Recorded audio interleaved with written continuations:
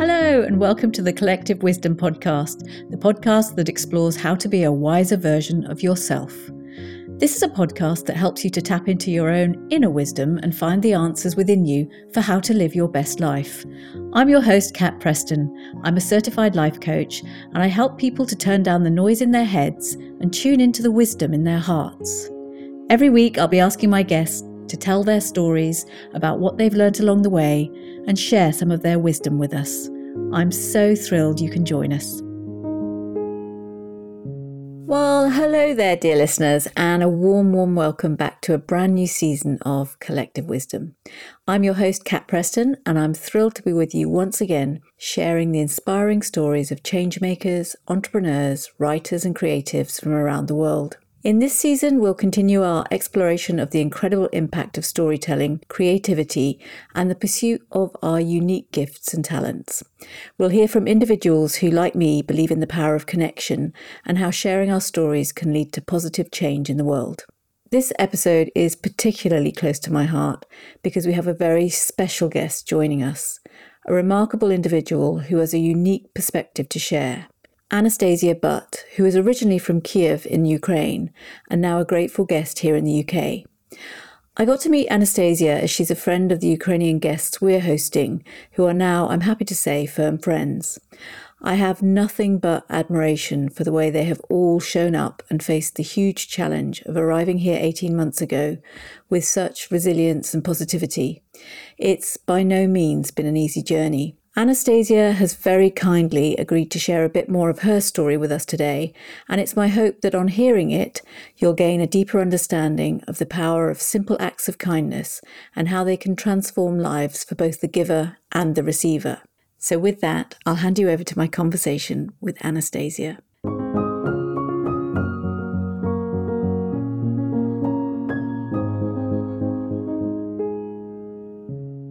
Anastasia, thank you so much for joining me and welcome to Collective Wisdom. I wanted to start our conversation just by saying a big thank you, because I know this is not something, normally I interview people who are quite used to speaking about themselves, and the reason I asked you to join me was because when I met you for the first time a few months ago, you were just so eloquent and clearly had a lot to share about your experience.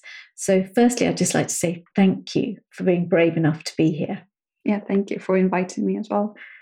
And if you could just say for the audience, just tell us a little bit about yourself. I would like to go back to the days before war broke out and what life was like for you in Kiev. Well, we had a usual family and we live in Kiev, and I went to school, but then I wanted to do the pre-undergraduate course in university, and I've done homeschooling for a little bit, and I really enjoyed art, and I did preparation course at architecture university, and I really enjoyed reading nonfiction and all sorts of things, just as a usual teenager does. Yeah. And so how old were you when war broke out? Because we're talking sort of a year ago now. Yeah, I was 17. 17. So you'd finished, but you were homeschooling. So you finished your formal schooling. Yeah, I've done online schooling, and that was the last year of school. Right. And so for things like art, how do you do the homeschooling? Are there courses that you can take? Yeah, there are lots of online courses you could take, or just draw in your own time, and then teacher would just check on you, how you're doing. And is your aspiration to be an architect? Yeah. Oh, amazing. So for you, what would have been so you were in the middle of doing your art studies, your mathematics studies. What was going to be the next step for you? If I was in Ukraine, I would go straight to uni. So we don't have something in the middle like sixth form in England. After 11 years of school, children in Ukraine would normally go straight to university. So we're prepared to apply to the university in Kiev. So you go straight you leave school at the age of 16, 17, and then you go straight to university. Had you already applied for a course? Yes, I did, but the problem with it was that I haven't finished the school. So you were just completing some courses to qualify for what you needed to go to university. Yeah. And what sort of things did you enjoy doing with your friends? What kind of thing? I mean, I'm just trying to paint a picture of life in Kiev. For many people, the first time they'd heard of Kiev was when suddenly there was all this news of the war breaking out.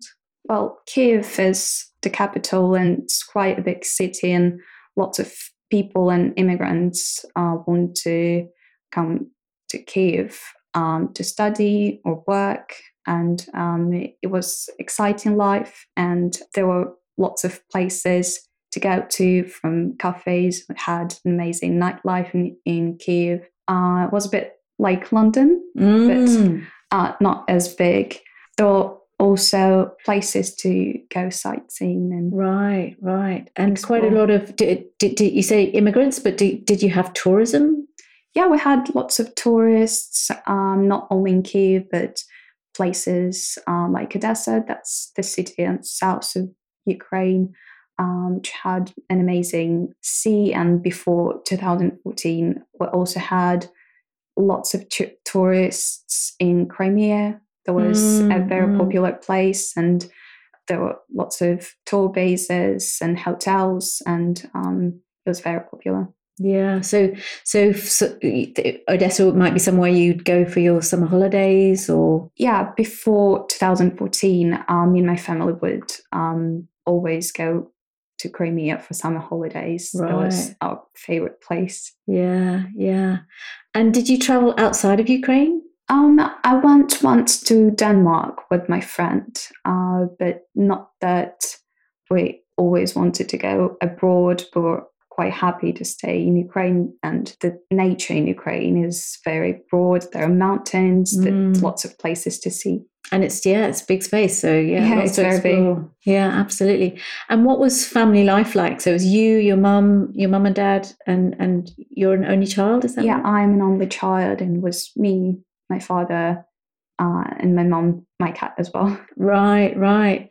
And then, if I can take you back to February the 24th, which I think took everyone by surprise. I don't know how it was being in Ukraine. Were you aware of how quickly? I mean, from my perspective, things happened very quickly. Was there a sort of build up to the outbreak of war?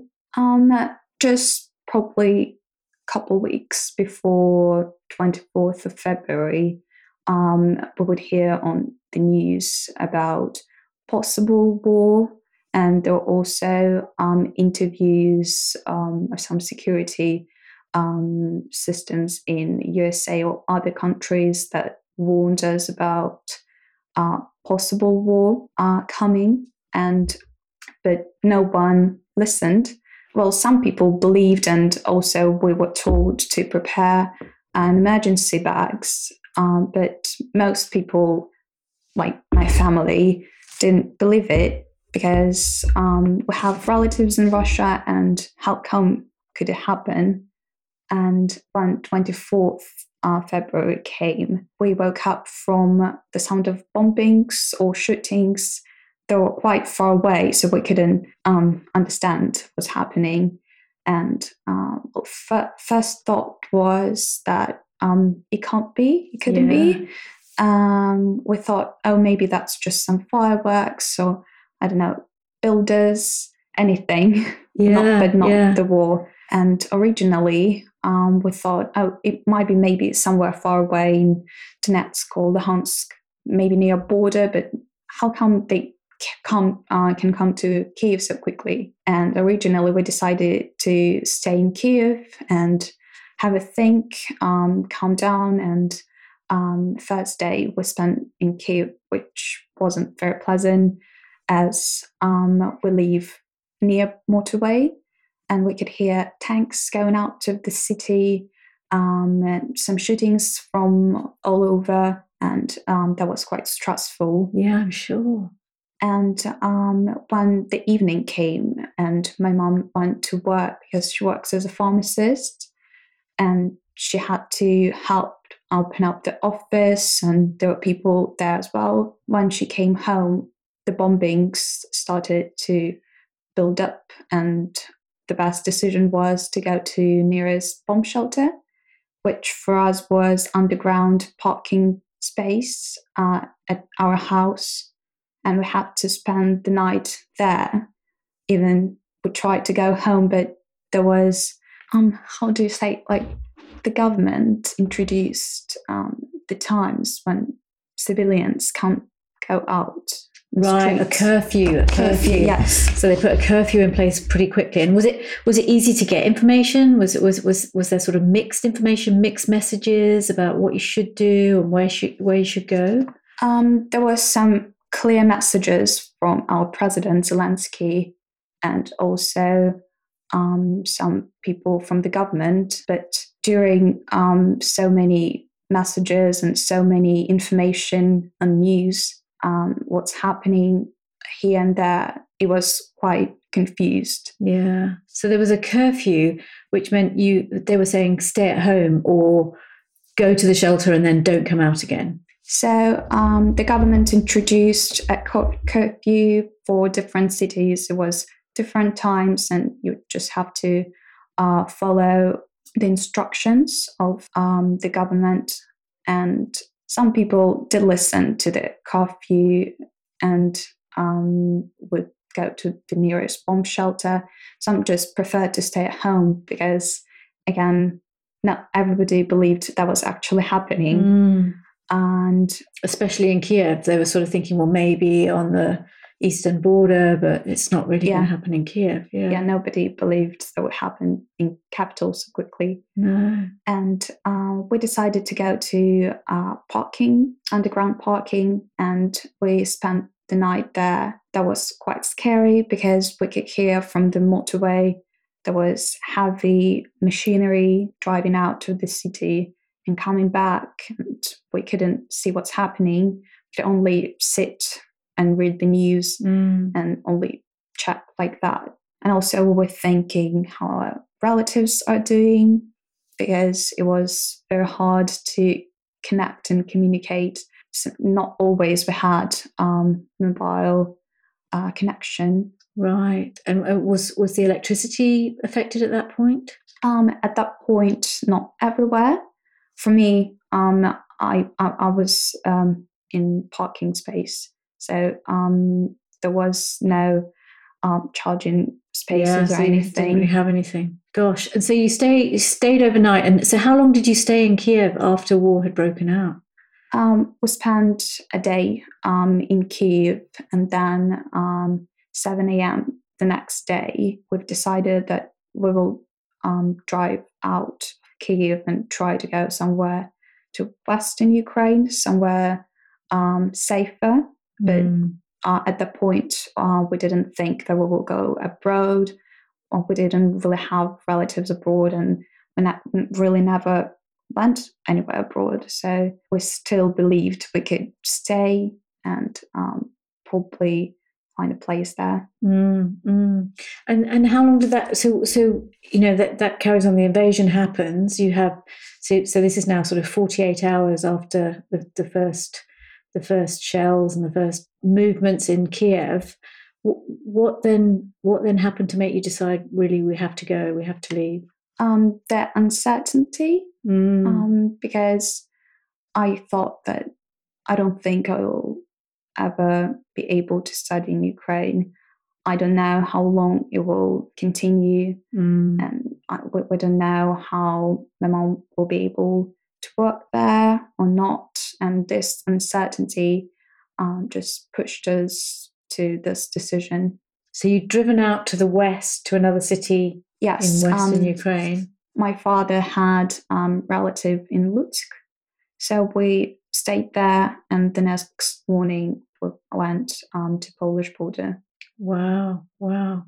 And presumably, I mean, you said you had a cat. Did you have to take the cat with you, or how does that work? Yes, in the morning we took the cat some supplies like food or phone for my grandma, just in case she needs anything.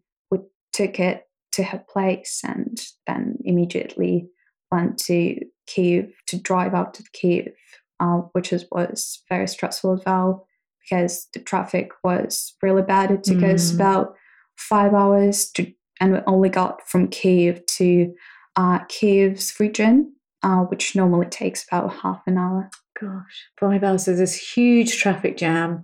Everyone's panicking. And so you get to you went to your grandmother's house? Yeah. And then you have to make a decision around whether you decided pretty quickly it was better to try and get out of Ukraine altogether. Well, we at that point we knew from the news that villages around Kiev are occupied. Wow. And it will be hard to get through if we will be able to get through. But we decided to take the risk. And as I said, the traffic was really bad, and sometimes there were tanks coming. I think there were Ukrainian tanks, probably. They were also But you just don't know. I mean, we don't know. Not trained to say, oh, that's whose tank that is. But also saw helicopters coming towards Kiev, and that was quite scary because we didn't know if they were Ukrainian or Russian. No, it must have been terrifying, absolutely terrifying. And presumably a lot of this was at nighttime. You had to sort of drive. We decided to drive out of Kiev in the morning, right? But we only got to our relative's place by midnight, probably. Gosh.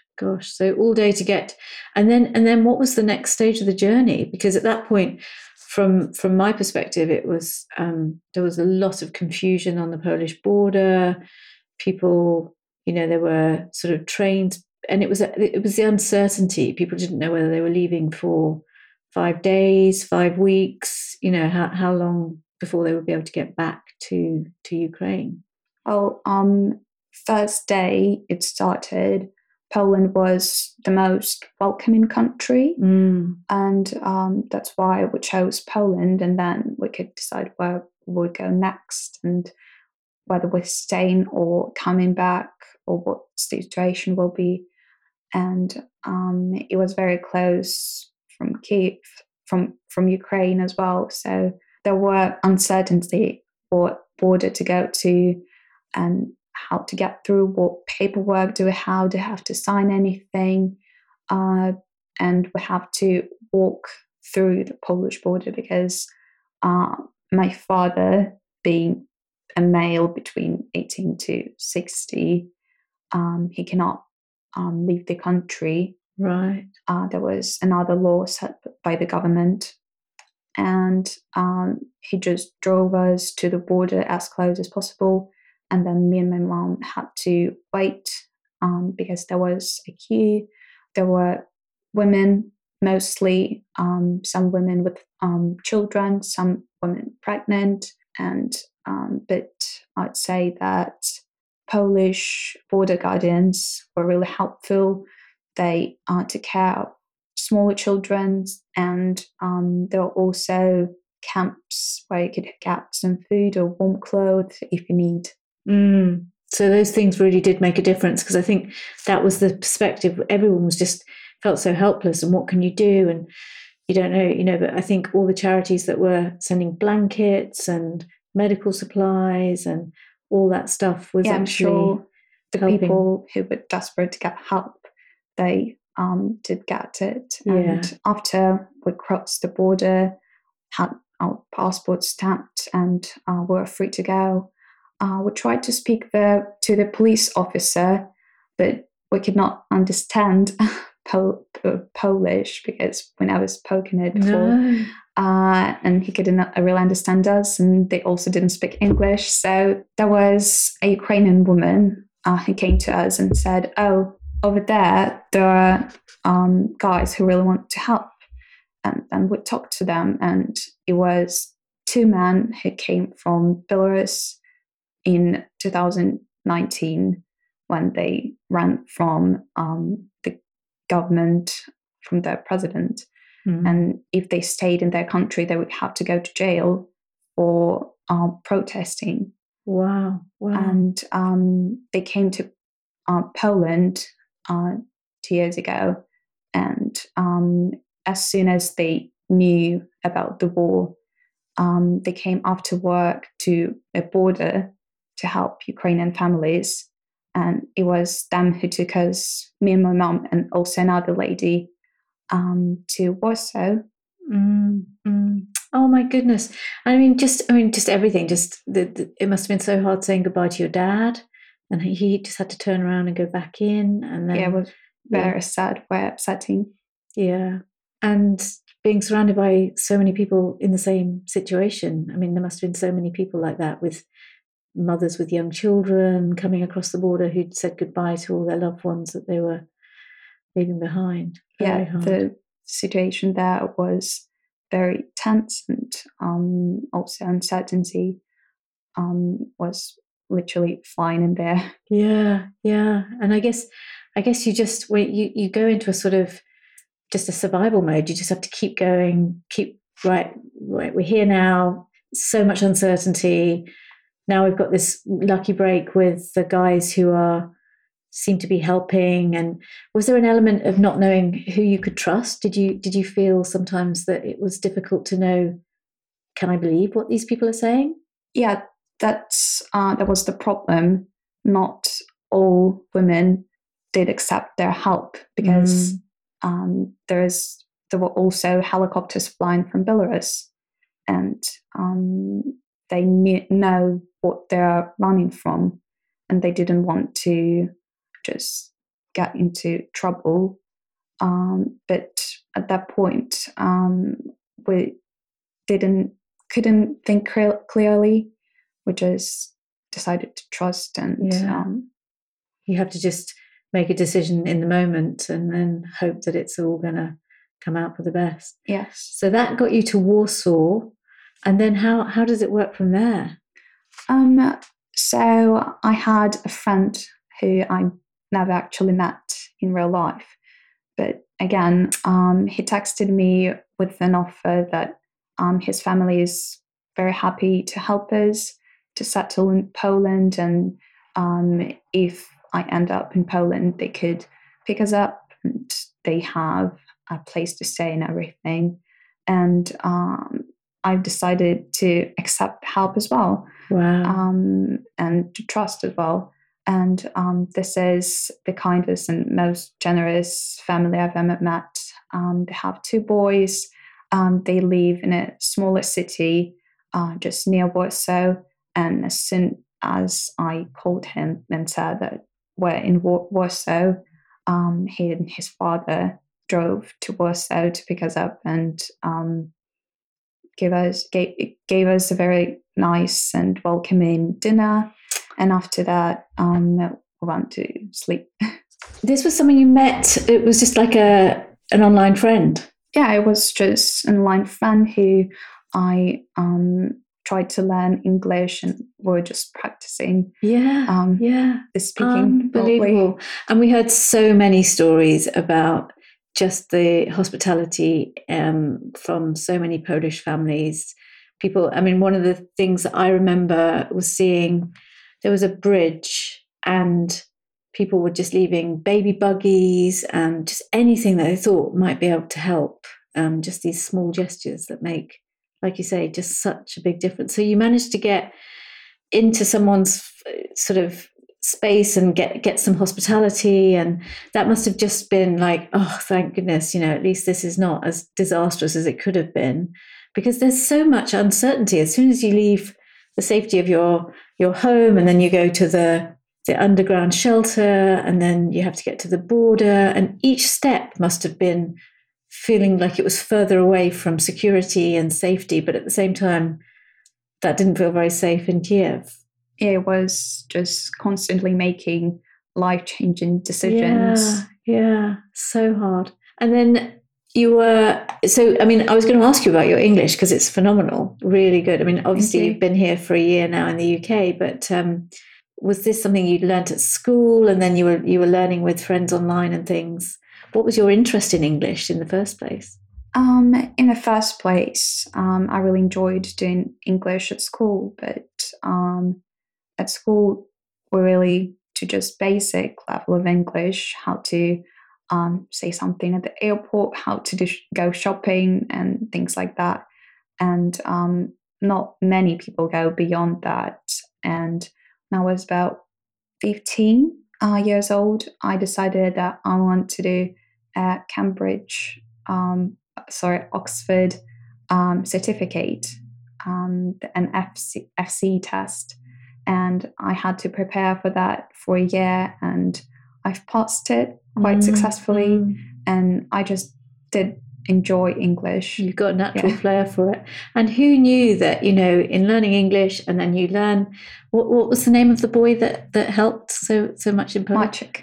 Maciek. And you meet Maciek, and then he is able to offer such a kind gesture. That must have made such a big difference when you got there. Yeah, we just still communicate. And when I came back from the trip to Ukraine recently, we've met the family again in Poland, and it was really nice to see them over a year now. Yeah. Oh my goodness. So you can, whenever you go back to Poland, you've got a friend for life. Yes. I mean, that's just incredible. And then how did you make the decision to come from Poland to the UK? So we found a place to rent, and I can't say that life in Poland was bad, but just some thoughts about Ukraine, and we thought about going back as my relatives, my grandma, my father are still in Kiev, and I'm in Poland, and we couldn't really get work there because you have to learn the language. But it was fine. And then we're looking into some possibilities to study because I really wanted to go to university. And then my mom's old friend Lena, she met at the hospital when they both were given birth to me and Kirill. So Lena called my mum, and she was interested in going to the UK because there are some studying possibilities, and also they've just opened up a sponsorship program, and we could get visas pretty easily. And we just had to think about it, and then we found our sponsors, which was a great match, and it just came naturally. Wow. So how did you initially find those sponsors? Was that done through Homes for Ukraine, or was that done just by connecting people? Some people were using Facebook groups and all sorts. I mean, there were so many different systems at the very beginning, because this was still very early days, presumably. Yeah, they just opened up the sponsorship program, and it was important for us to stay close with Lena, as that's pretty much the only person we would know, and we're not sure if we will find any Ukrainian friends here. And she found her sponsors firstly, and then I think a friend of hers recommended my sponsors, and then we had a Zoom call, which went really great, and we just connected like that. Wow. And it's heartening to know that there were that many people who, when they heard about these stories, they saw it on the news, that was their first instinct, was to say, can we offer some homes, or can we get people across to the UK? So you've ended up coming to this area around Chipping Campden. I think there are now, how many families would you say are still in Chipping Campden? I'm not sure how many families exactly in Chipping Campden, but about the Cotswolds area, I think about 70 of them. Right. Families. So you have found at least there's been some really good opportunities to support one another, to form a little sort of network of people who can be supportive and help each other. What I've been heartened by is how much support there has been, not only from the people in the community supporting Ukrainian families, but the support for one another has been amazing. Yeah, I'm very happy that I've met lots of wonderful people around here from different cities in Ukraine, and that's different stories that I'm very pleased there are people with similar situation to mine I could speak to and share my thoughts with. Yeah, absolutely. And I think it is important because otherwise it would be such an isolating experience, to be here for so long. And nobody could have predicted that it was going to go. I mean, it's still very Yeah. unclear how long this will go on for. What's the other thing that's been really powerful for me is that you've been able to get into school and you've been studying A levels here in the UK. How easy or difficult was that once you found your sponsor? Well, we decided to look in the future, and I've emailed principal if they would have a place for me, and I said they're happy to accept me. And only after that, we decided to sign up for the sponsorship program. I see. So you were yeah making sure that there was some sort of opportunity for education. Yeah, wanted for it to be my place secure. Yeah, absolutely. And I just think it's a wonderful story that your mum and Lena, who met each other when you were, when you were being born and Kirill was being born in the same hospital, and now you're living all here. Yeah, both at school together and both supporting one another. And you said there are now five students at the school? Yeah, it's now about 5 students at the sixth form. Yeah. And how has that been for you? How has it been to sort of just arrive at secondary school? Because that's quite a challenge to sort of walk into school. And I mean, your English is very good, but I don't imagine everybody had the same experience. And how have you found it?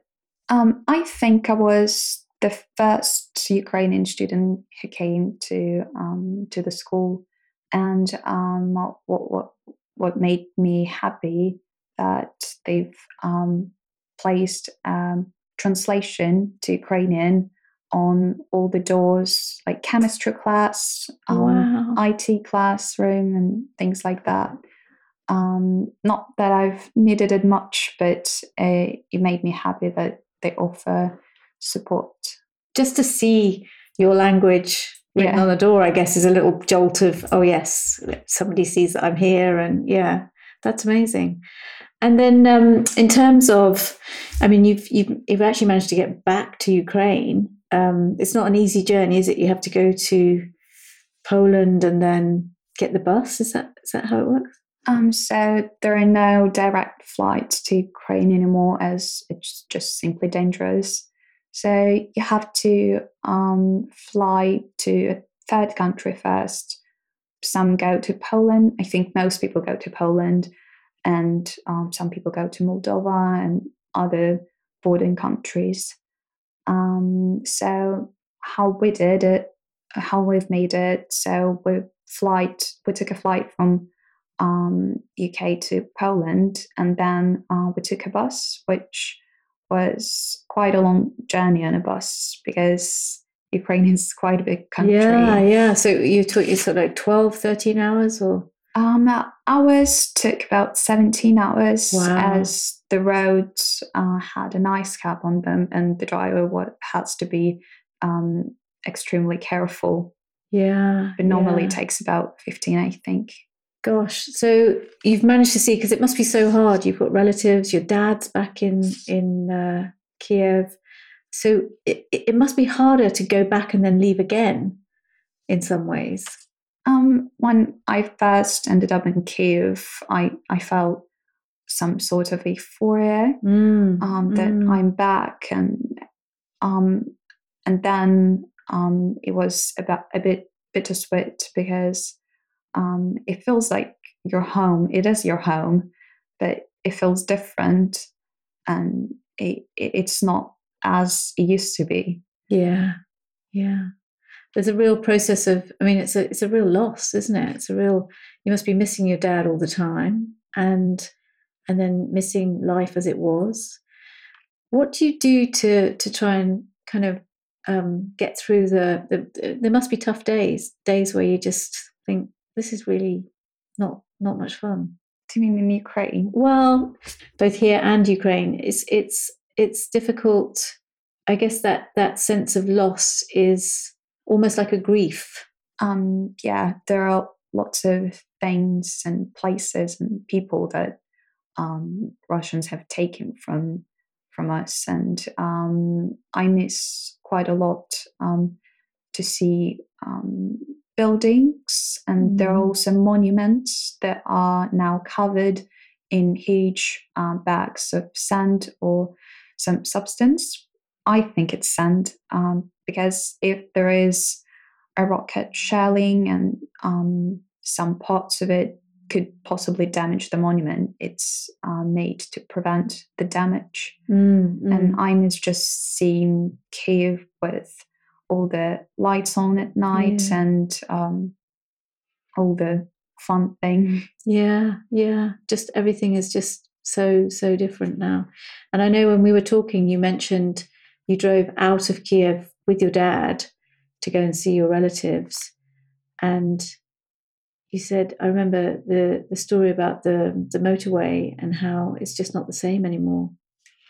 Well, so I'm a newer driver, and me and my dad practiced from time to time when I was back in Kiev. And then we decided, why not we go to another city to see my relatives, which is about an hour and a half away from Kiev. So the moment I went on a motorway, it started making a weird sound, which I first thought something was wrong with the car. And I asked my dad, and he said, so if you look at the road, you can't see any significant damage to it.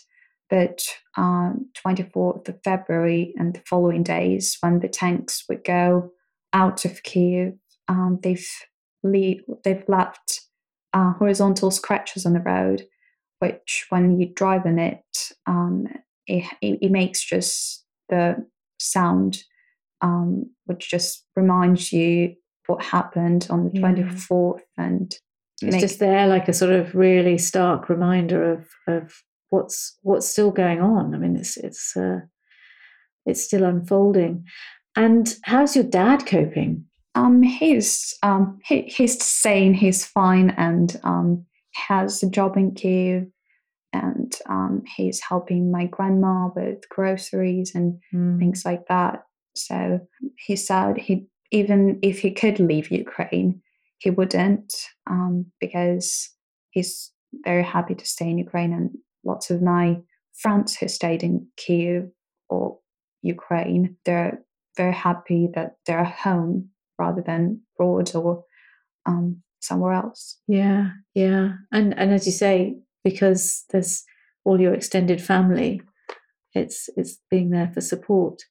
And I was just wondering, Anastasia, what are the things that have made a difference to you in helping you? I mean, apart from going to school, what have been the things that have really helped you on this side of things when you're back in the UK to feel a bit more settled and a bit more like it's doable? Well, first of all, my sponsors. So my sponsors made us feel like we're a family, and this feeling that we're not alone here as we're in Poland, it helped quite a lot. And also there are local people who live locally who just organized trips to lavender fields, to Broadway Tower, and that's just a day trip, but it just helps you to clear your mind and relax. And I guess just showing you around and trying to sort of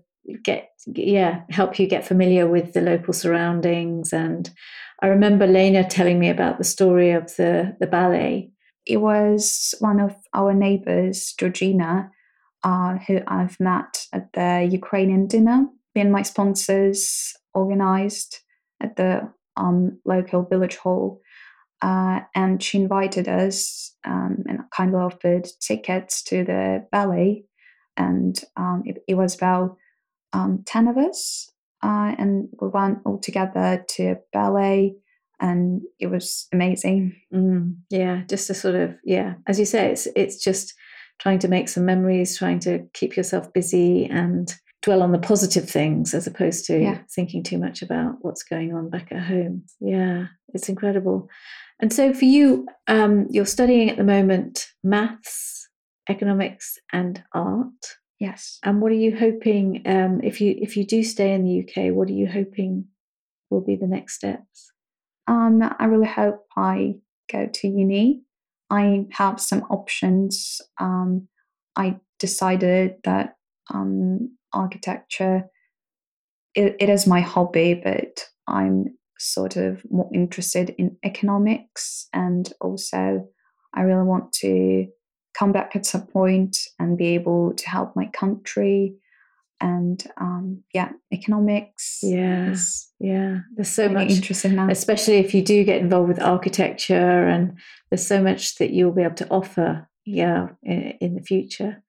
So do you see yourself maybe staying in the UK to study for your sort of further studies? Yeah, absolutely. I came to UK and I really like the educational system here, and I'm hoping to go to university here.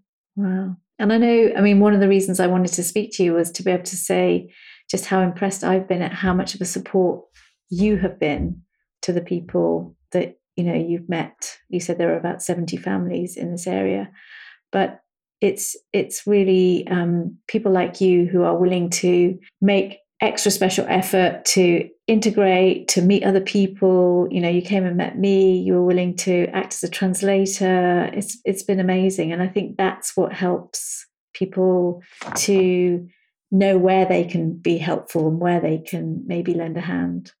Yeah, I'm very glad that I'm able to offer any help that I have.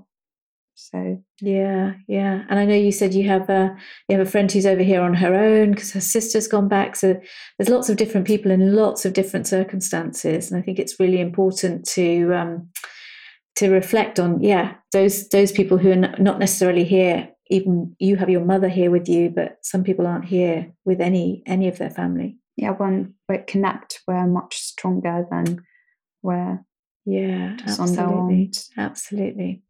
So I always ask people about music because I think it's a bit of a universal language, and I think in this context, especially, it's been so important to really find the things that we have in common as much as the things that set us apart. So, what kind of music do you like listening to? I listen to all sorts of music, from 90s music to modern music. I quite like Ukrainian rock music. Right. Like the Hard Kiss band from Eurovision. Yeah, I was going to say, did you listen? Because Eurovision was just 2 weeks ago. 2 weeks ago, oh, wasn't it? It was really good. I very much enjoyed it. Yeah. So you appreciated the Ukrainian song for Eurovision? You thought it was good?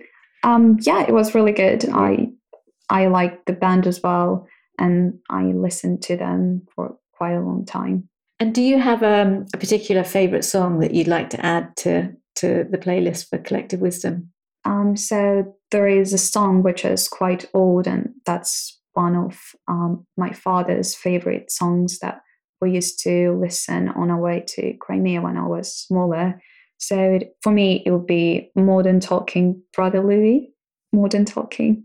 Oh, so Modern Talking is the band, and then the song is Brother Louis. Yes. And this is something you used to listen to when you were going on holiday, and it was just one song that would constantly play in the car and just smelled like, for me, it just smells like going on a holiday, summertime, sea breeze, and all the kind of things. Just favorite memories. And I imagine that's something you can listen to now and start to be a bit more hopeful and optimistic for the future.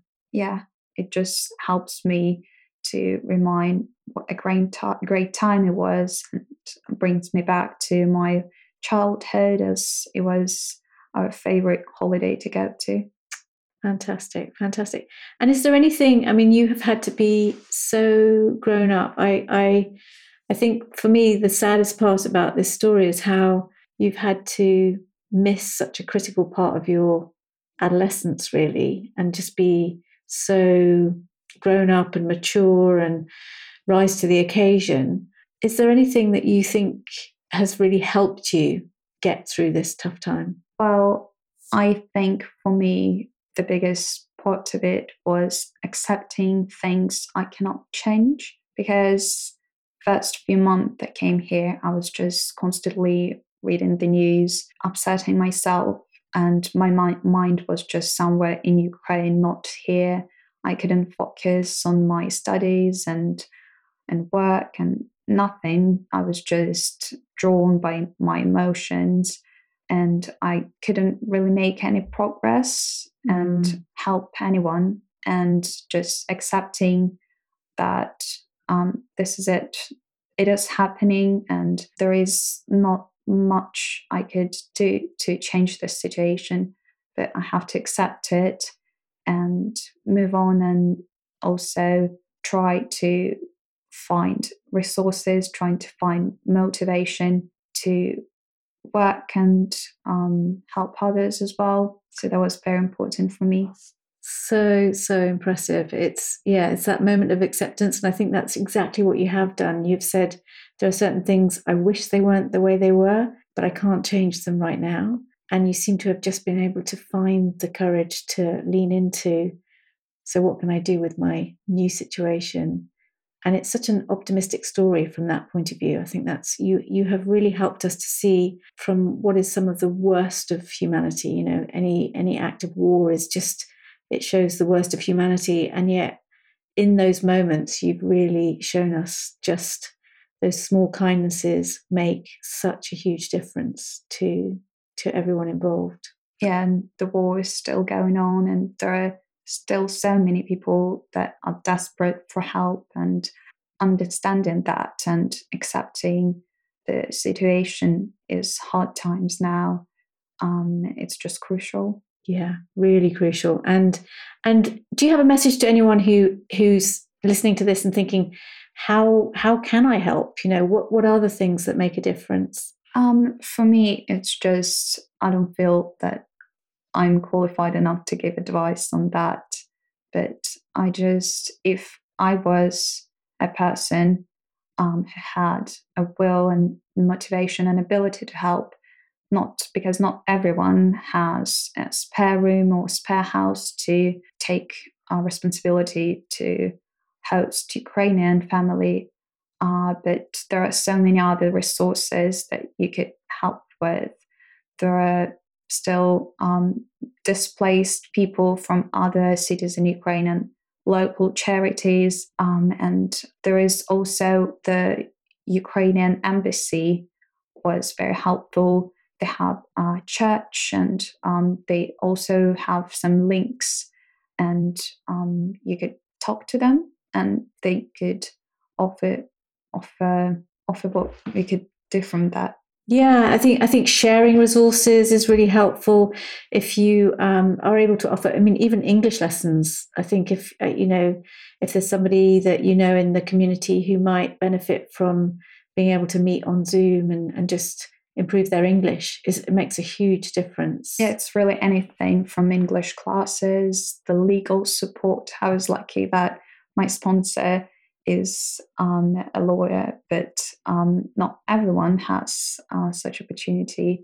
So it could be anything, clothes that you don't really need, books in English or Ukrainian, anything. Yeah, and I will definitely be pointing people in the direction of the Sanctuary Foundation, Homes for Ukraine, who, I mean, we're in Gloucestershire, and I can only say that I've been so impressed with the level of coordination. And once everybody did get on board, it took a few months, but there's been so much more support. And yeah, we'll be putting links in the show notes for anyone interested in knowing how they can offer continued support. And it doesn't always mean offering to host a family. It's more about the little things, the everyday things you can do maybe helping someone get a job, if you know somebody who can help with schooling, all those sorts of things make a real difference ongoing. Yeah, it really does help. Brilliant. Well, thank you so much, Anastasia, for taking the time to come and share your story. I hope it's been an experience where you get to see just how much courage you've shown. It's an incredible story, and all I can do is hope that this story is going to have a good outcome. That you're going to get back to Ukraine and be part of the process of rebuilding your country. Yeah, I'm very grateful that I've been invited and I'm able to share my story, and hopefully it makes a difference to others as well. It really will do. Thank you. Thank you.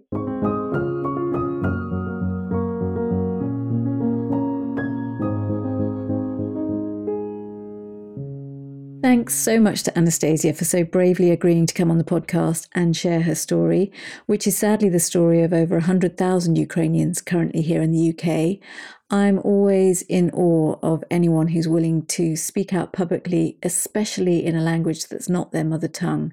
And if you've been moved by our conversation and want to support those in need, I encourage you to visit either the sanctuaryfoundation.org.uk or helpukrainians.co.uk. These organisations are doing incredible work to provide assistance and refuge to those affected by the ongoing crisis in Ukraine, and in the case of Sanctuary Foundation, to refugees from around the world. There are links in the show notes, and as Anastasia has shared, your support in any way, shape or form can make a meaningful impact on the lives of refugees and those communities in need. And thanks to all our wonderful listeners. Thank you for joining me on this journey. Your time and attention mean the world to me. So please consider subscribing or leaving a review and sharing Collective Wisdom with your friends and family. It's my hope that together we can spread the message of the ripple effect that kindness has on the world. And stay tuned for more inspiring stories in the episodes to come. Next week, I'll be digging into human design and discovering more about the benefits of understanding your unique energy type and how it can help you to live a more fulfilled and purposeful life, with a former guest and long-term friend of the show, Michaela Gaffin-Stone. So I do hope you'll join me for that. In the meantime, have a great week, and thanks again for being here. Thank you so much for listening. There are almost 1 million podcasts out there to choose from, so I really appreciate you for choosing this one and spending your valuable time with me today. If you found it helpful, I would be truly grateful if you would rate and review it, as it helps others to find us. And if you haven't already, you can hit the subscribe button wherever you get your podcasts to be sure of getting every episode sent to you. You can find all the resources we talk about and more about my guests in the show notes over at collectivewisdom.podbean.com, or you can find me on Instagram at collectivewisdompod, where I'd love to hear any feedback, suggestions for new guests, or comments that you have. I'd love to hear from you. And if you're interested to know more about how my coaching can help you, you can find more about that on my website at katpreston.com. Thank you so much for joining me.